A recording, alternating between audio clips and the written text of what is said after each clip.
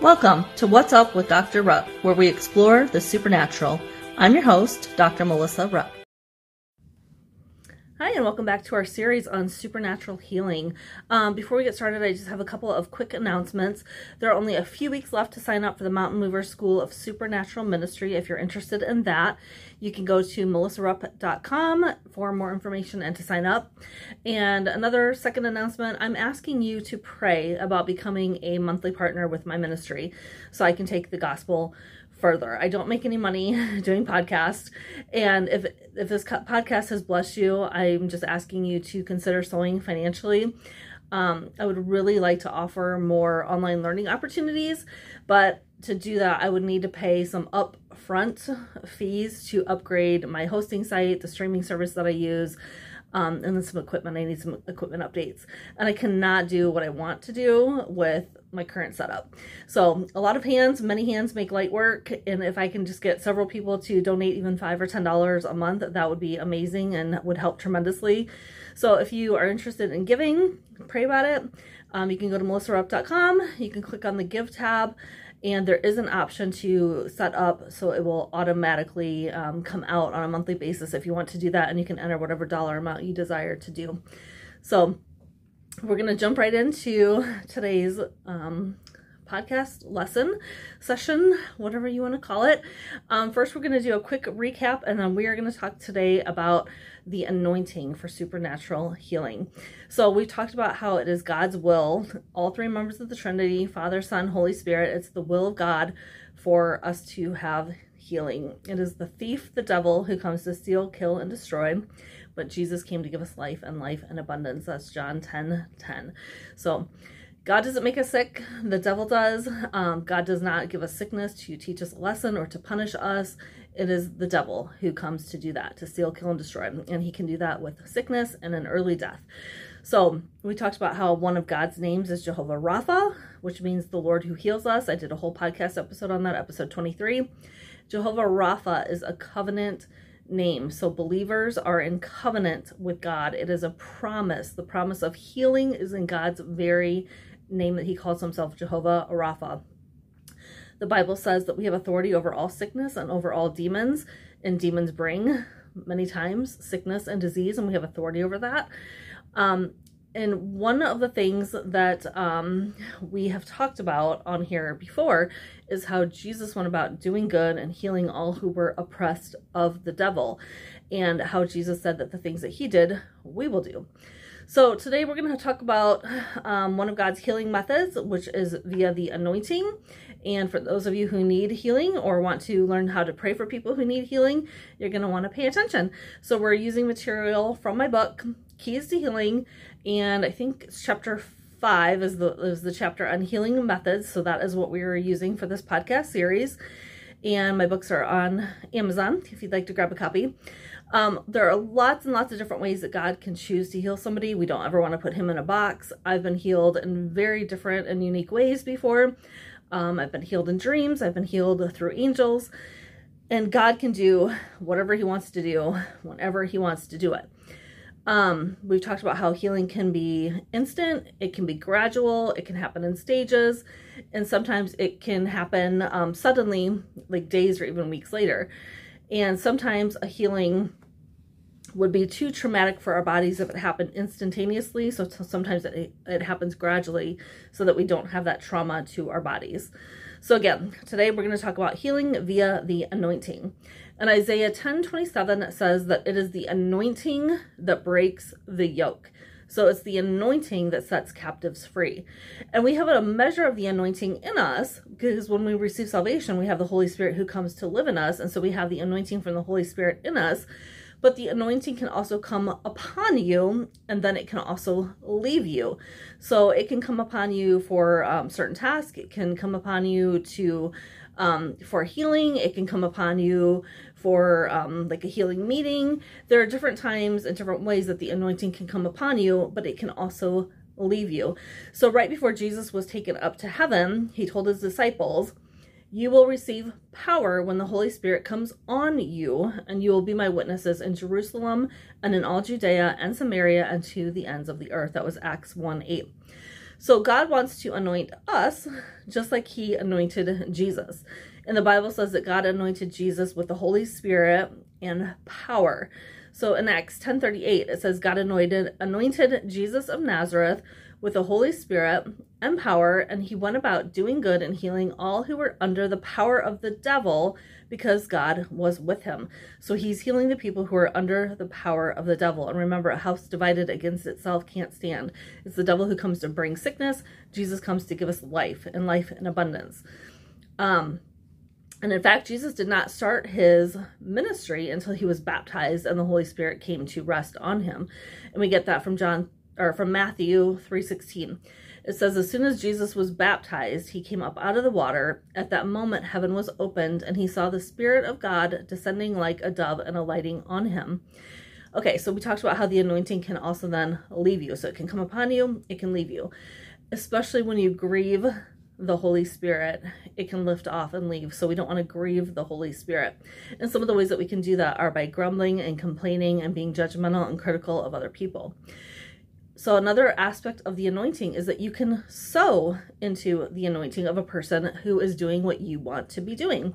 So if someone is anointed to do evangelism and that's what you want to do, or if they are anointed to do to be a healing or deliverance minister, or if whatever they're anointed to do and that's what you want to operate in, you can sow into that. You can sow your time by serving. You can sow honor by honoring the person who's in ministry above you. And you can sow money into the person's ministry, and then you can reap from their anointing. People can be healed through an anointing that is on a place or on a person. So if there's a ministry or a church that has a certain anointing, people can be healed because of the anointing that is on that church or that ministry. And God can also drop a situational anointing onto a person to accomplish healing for a particular person, a group of people, for a time frame. And through the Holy Spirit, people can be given anointings to accomplish their purposes and their callings, including an anointing for healing. And we get that from 1 John 2:27 and 2 Corinthians 1:21. I talked in my book about how one church that I had attended had a very strong presence of God, and they would see many physical healings, supernatural miracle healings. And when God sent me to another church for a while, it did not have that same kind of anointing for healing. And God reminded me how I had heard the pastor at the prior church declare many times in his church that that church was a house of healing. And so when I had gone up on the platform to do announcements one day at the new church, God told me to publicly proclaim from that pulpit that it too, that new church, was also a house of healing. And he did that because our words have power, they have creative power, but also when we decree a thing, it shall be established. God's word does not come back void, it accomplishes what it was sent for. And when we speak, God sends angels to back that up, and he does things to make our words come to pass. And so our words can create a landing space for the Holy Spirit to move and operate. But I've heard of different ministers, several different ministers I've heard say that people under their ministry come under the anointing that is on the leader. And so you can come under an anointing that is on the leader or on the leader's ministry or on a church, and it can give people under the head leader or the ministry, it can give them the same effectiveness when they are ministering. We see in the Bible how people would come into the presence of prophets and they would start to prophesy, because when they came into contact with that anointing, it would rub off on them and they would start to prophesy as well. So when Saul came into the presence of prophets in 1 Samuel, he would start to prophesy. God took the same anointing that was on Moses for leadership and rulership, and he gave it to an additional 70 people in Numbers 11. So that scripture says that he gathered 70 men of the elders of the people and placed them around the tent. Then the Lord came down in the cloud and spoke to him and took some of the spirit that was on Moses and put it on the 70 elders so that they would be anointed to be able to lead and judge as well. We see how the anointing rubbed off even from a dead man's bones. So Elisha, he died, his bones were put in the spot. His bones were so anointed that when a dead man was thrown onto his bones, the man sprang back to life. So we see that in 2 Kings 13:21. It says, once while some Israelites were burying a man, suddenly they saw a band of raiders. So they threw the man's body into Elisha's tomb. When the body touched Elisha's bones, the man came to life and stood up on his feet. So the anointing can rub off even when we're long gone and just our bones remain. You can feel the anointing sometimes as a feeling like electricity that can go down your arms, your legs, or your entire body. I had been attending a book study at a friend's house, and their dog in the past had displayed some kind of unusual and aggressive behavior toward visitors. And one day when I was at the house, I felt led to cast a spirit of fear out of the dog. And so I did that. And then I went back a few weeks later and I felt the anointing coming down my arm like electricity.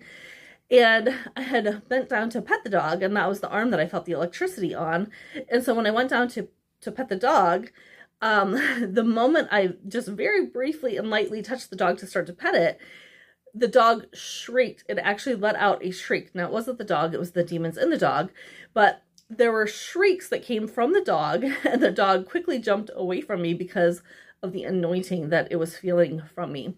And demonic spirits flee at the presence of God and at the anointing. We see in Acts 8:7 that demons can leave with a shriek, and the anointing will cause that to happen. It brings deliverance. Where the Spirit of the Lord is, there is freedom. There is liberty where the Spirit of the Lord is. And the anointing can also cause people to be healed. So Acts 8:7 says, with shrieks, impure spirits came out of many, and many who were paralyzed or lame were healed. So we see that impure spirits came out and people were healed because of the anointing, delivered and healed. So the anointing is powerful. It's not able to be resisted. I have another story about a conference that I was at one time. And so at this conference, I was invited to go to the front and pray for other people. And as I went down, I noticed that this woman that the Holy Spirit had previously pointed out to me, she was a witch.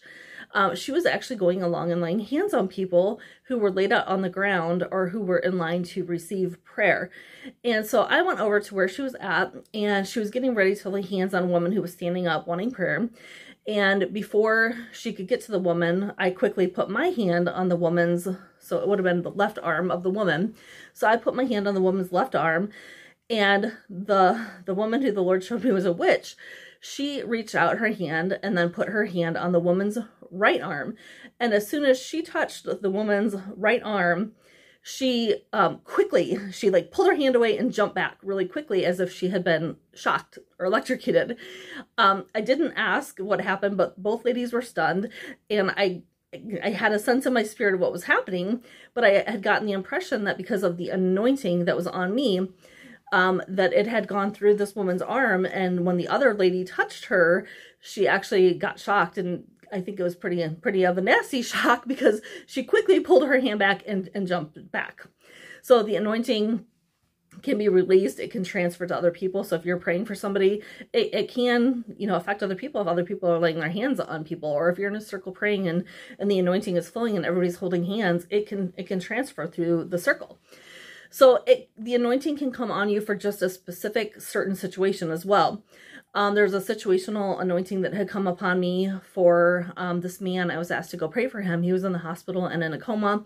His organs were shutting down. His friends and family were told that it would be a miracle if he lived, and he was not expected to live. And so I was asked on a Sunday to go pray for him at the hospital. I checked my schedule and I said, hey, I think I can go on Thursday. But I heard the Lord tell me he won't make it that long. And so I quickly let my friend know. I said, I can go Monday morning. So Sunday I was asked, I just squeezed it in and changed some things so I could go Monday morning. And when I got there, the Lord provided this powerful, tangible anointing when I got to the hospital. And after prayer, this man's body started to slowly heal. He woke up from the coma, and after some recuperation time, he was released from the hospital, and he is still living to this day. So the anointing can provide powerful healing. John G. Lake was a healing minister, and he was a very godly man. He was known for healings that took place during his ministry in the early 1900s, largely in Africa, but also in the northwestern part of the United States. And in 1910, he had a team of people who arrived in Africa, and there was a plague that was taking the lives of many people there. And Robert Liardon, in his book, God's Generals, Why They Succeeded and Why Some Failed, reported that in less than 1 month, a quarter of the population had died because this plague was so contagious. And it was so contagious, in fact, that the government was offering $1,000 back then in the early 1900s to any nurse who would care for the sick. And Lake and his assistants, they volunteered to help for free. And in this book, the author described how Lake and his assistant would go into homes, they would bring out and bury the dead, and they would have no effects from the plague. And a doctor sent to him, and he wanted to know, what are you doing to protect yourself? And Lake responded, brother, it is the law of the Spirit of life in Christ Jesus. I believe that as long as I keep my soul in contact with the living God, so that his Spirit is flowing into my soul and body, that no germ will ever attach itself to me, for the Spirit of God will kill it. And he let the doctor run experiments, and under the microscope, they took foam from the lungs of a dead plague victim, and they looked at it under a microscope, and the germs would die in John G. Lake's hands. So the anointing, miracles follow, and with this healing anointing on John G. Lake, it killed the plague. The anointing flowed into the bodies of the afflicted people. It brought healing to an unknown number of people throughout his ministry, but it also protected him and killed the plague that would come into contact with him. The anointing was so strong that it would kill the plague and people would be healed. So miracles follow the person with the anointing, and just one moment under the anointing can result in miracles that are rarely seen otherwise. Going to leave off with that for today. And if you are interested, I do have a course, an online course called Keys to Healing that is based off of my book. It's available if you want to go to my website, melissarupp.com, and check it out. And if you want to invite me to come speak at your event or to do training for you, all of that is available. Donations, all of it is available on my website, melissarupp.com. Be blessed, and we will see you next time. Thanks for listening. Join me next time as we continue to explore the supernatural on What's Up with Dr. Rupp.